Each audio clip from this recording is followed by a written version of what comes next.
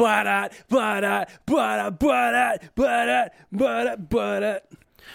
to the Marvel Cinematic Universe podcast. My name is Matt Carroll. I am Jeff Randall. And we are here tonight to discuss episode 9 of Luke Cage. Yeah.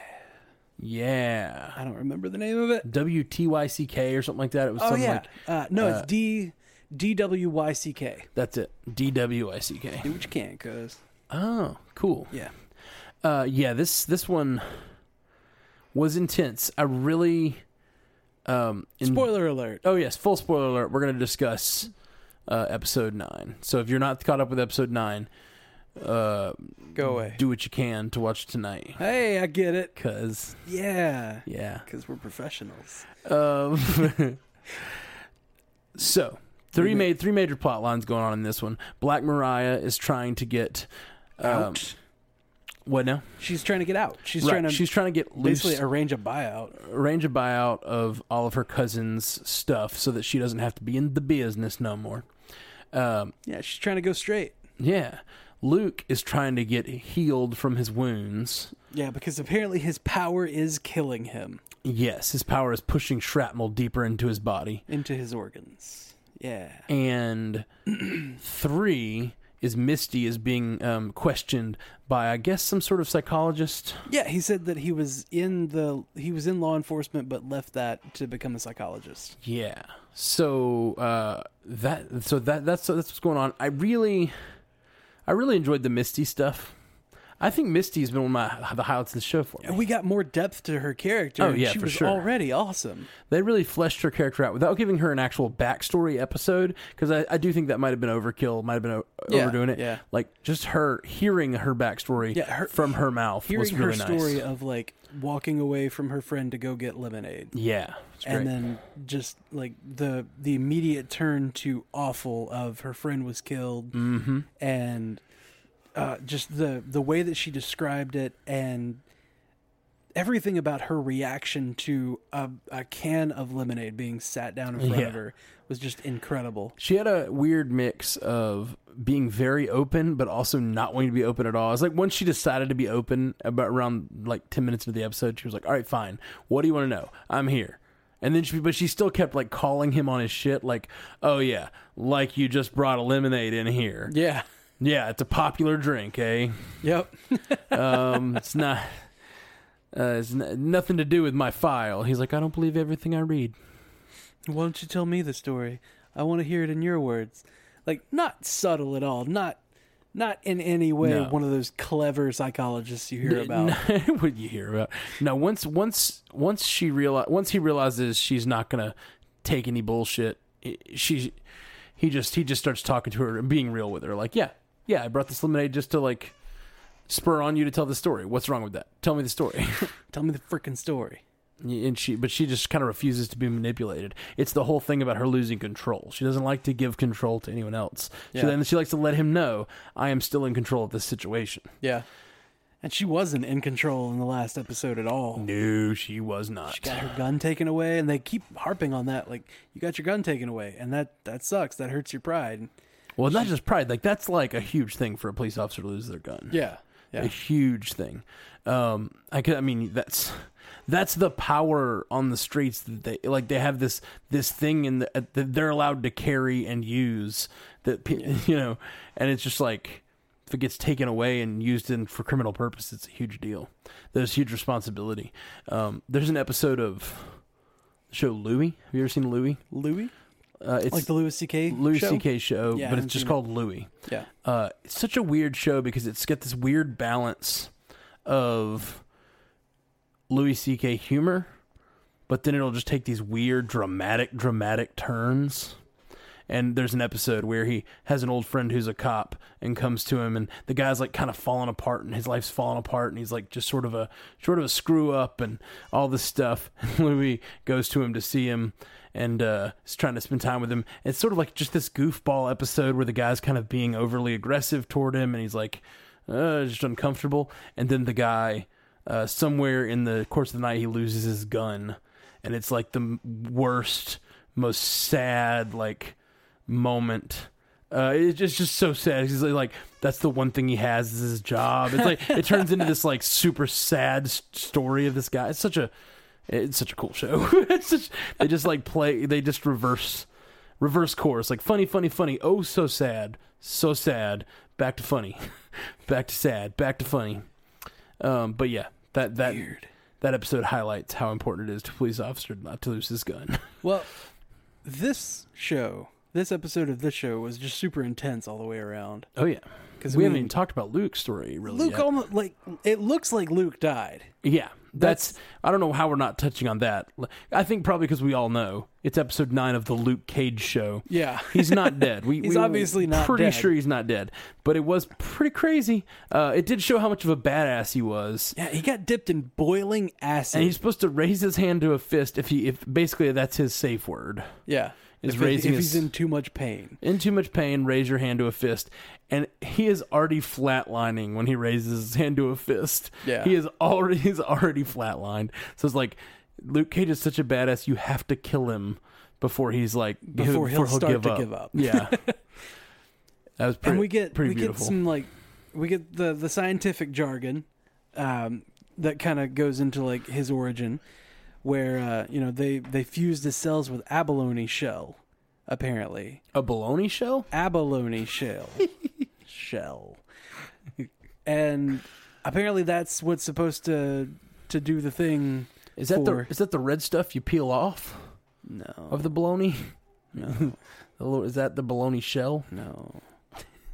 Stop. Sorry. Stop.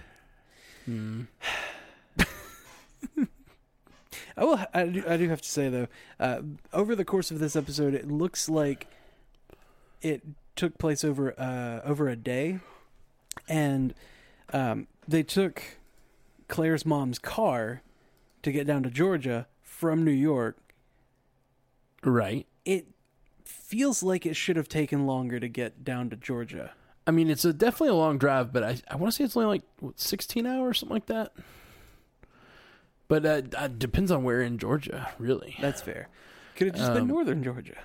Yeah. Still, though, it seemed like it should have taken more time. It was kind of like out of phase with everything. Like, you got Mariah saying, have everybody meet up tonight, like very much taking charge.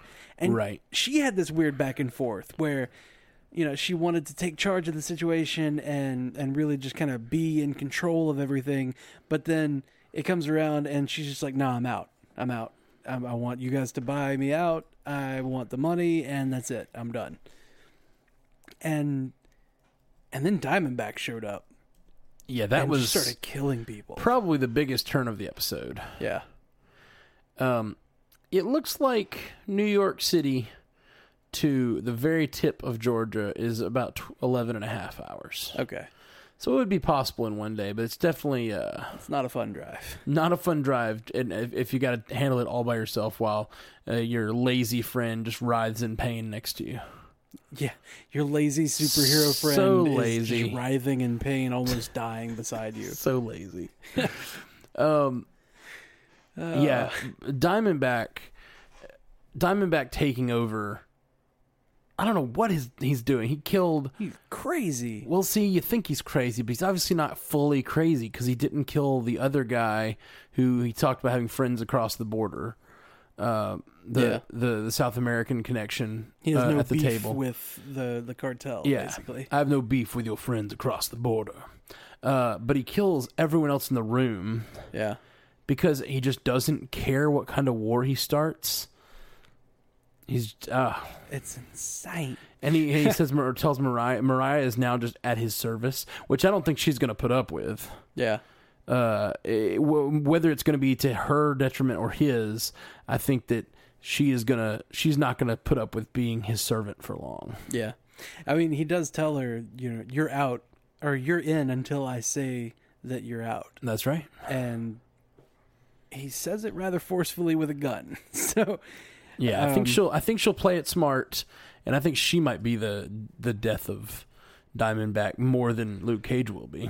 Yeah, probably so. I think she might help bring Diamondback down. You know what I find interesting though, in this episode, especially, like we get we get the view behind the curtain as far as Shades is concerned. Because, in the beginning of the series, it felt like Shades was just showing up and, he knew everything that Diamondback was going to say. He had been taking all the cues. You thought maybe he was on the phone with him every now and again.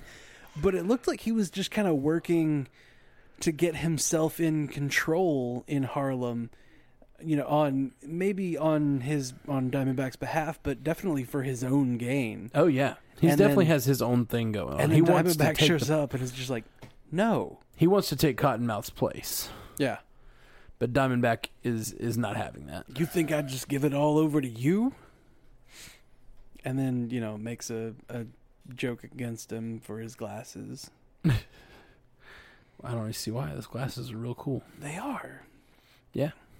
They are. I know. And, he got called fake-ass Ray Charles in the first episode. I really like Shades. Shades and Mariah seem to really have a connection. Yeah.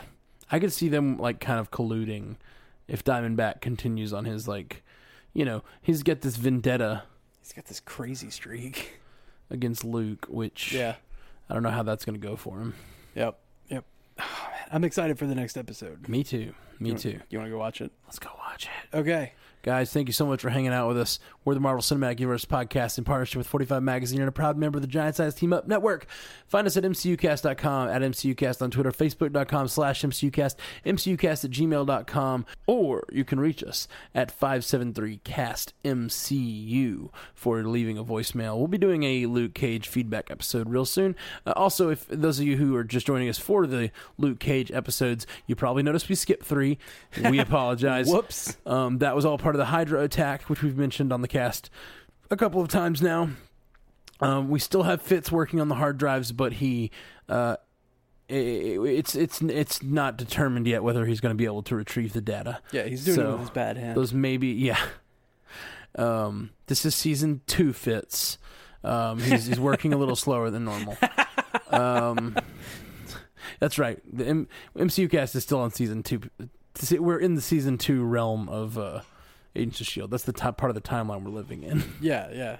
We're just looking at the future through these episodes. Yeah. Anyway. All right, guys. Well, we'll be with you very soon. Tomorrow, in fact, to bring you episode 10 of Luke Cage. We're almost through. We're at 4 more episodes. Oh, man. What do we do after this? Do we panic? Well, we just, huddle and just, go into the fetal position until Doctor Strange comes out. That's fair. 2 weeks. 3 weeks. Somewhere in there. That's exciting. 2 weeks. All right, guys. Until next time, true believers. Let's do that again because I talked over you. Okay, I'm sorry. All right, guys. Have a good one. Until next time, true believers.